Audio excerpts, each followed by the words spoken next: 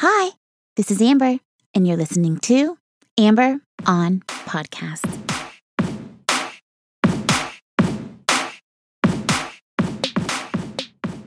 Hi.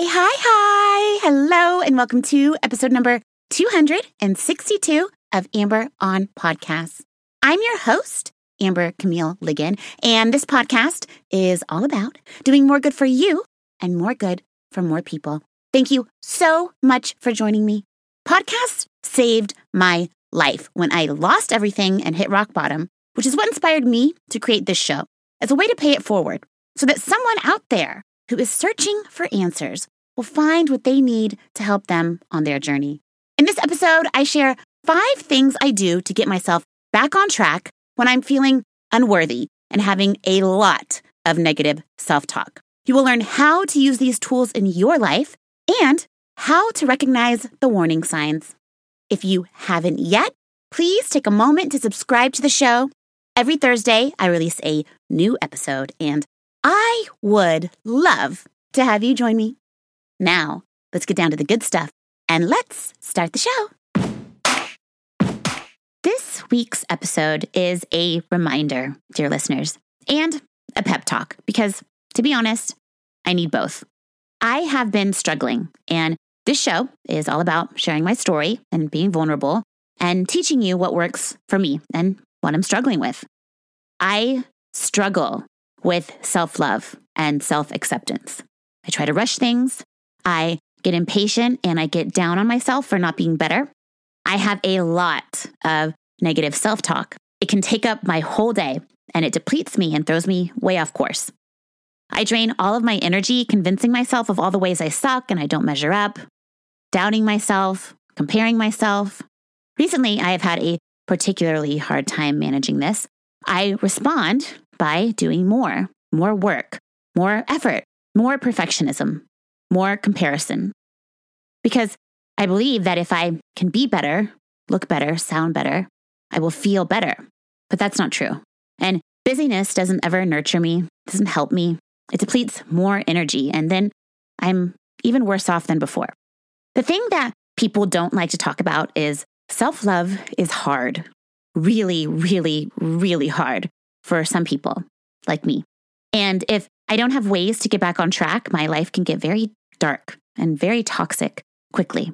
So, in classic Amber on Podcast fashion, I needed to find the tools and answers that help me get back on track so I could share them with you, dear listeners, in case you are struggling with self-love or in a dark place. Let's start with the warning signs. How do I know that I'm not practicing self-love or giving myself grace? How do I know when my perfectionism has gotten out of control? Basically, my whole life starts to crumble, and it happens quickly. I start to think my dreams are impossible or too big. I forget my power and the uniqueness that is me. And I trade it in for comparison and more work. I start to think I don't matter. I forget my light and the beauty that makes me me. My self-worth goes down. My work suffers. My relationships suffer. My productivity, my health, all decline. Sometimes it's a few signs, and sometimes it's all of them at once. But no matter, I always need help to pull myself out of it. These are the 5 things I do to get back on track. Number 1 is therapy. Thankfully, I have a wonderful therapist who I do talk therapy with once a week, and that is huge. I highly recommend talk therapy to anyone who's struggling. Number 2 is I slow down. I get connected with myself and my values by reminding myself of my story, where I started and where I am, appreciating my path and acknowledging my resiliency.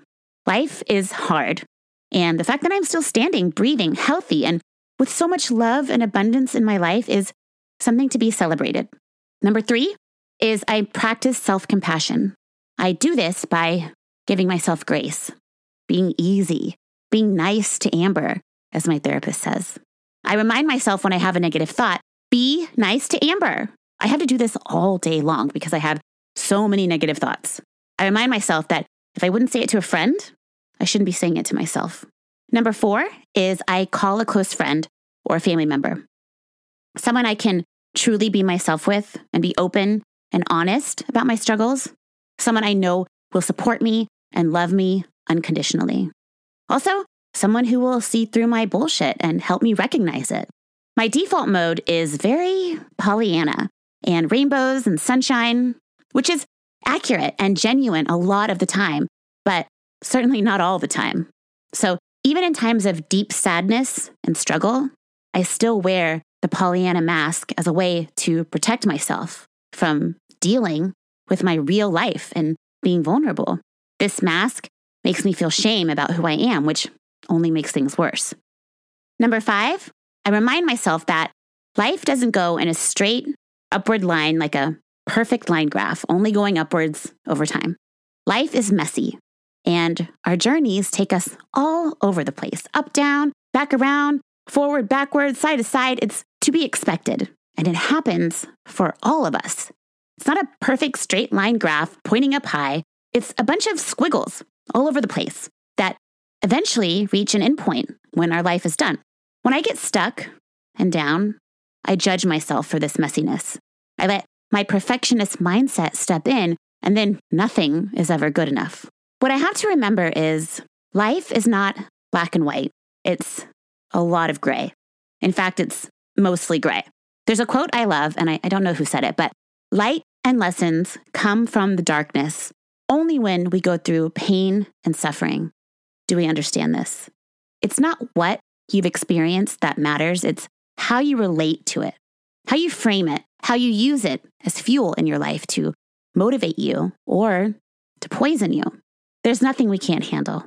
It's only when we forget our power, our strength, our resiliency, that we fall victim to self-blame, criticizing, and negativity, which feed anxiety and depression. Negativity is easy. It's our default.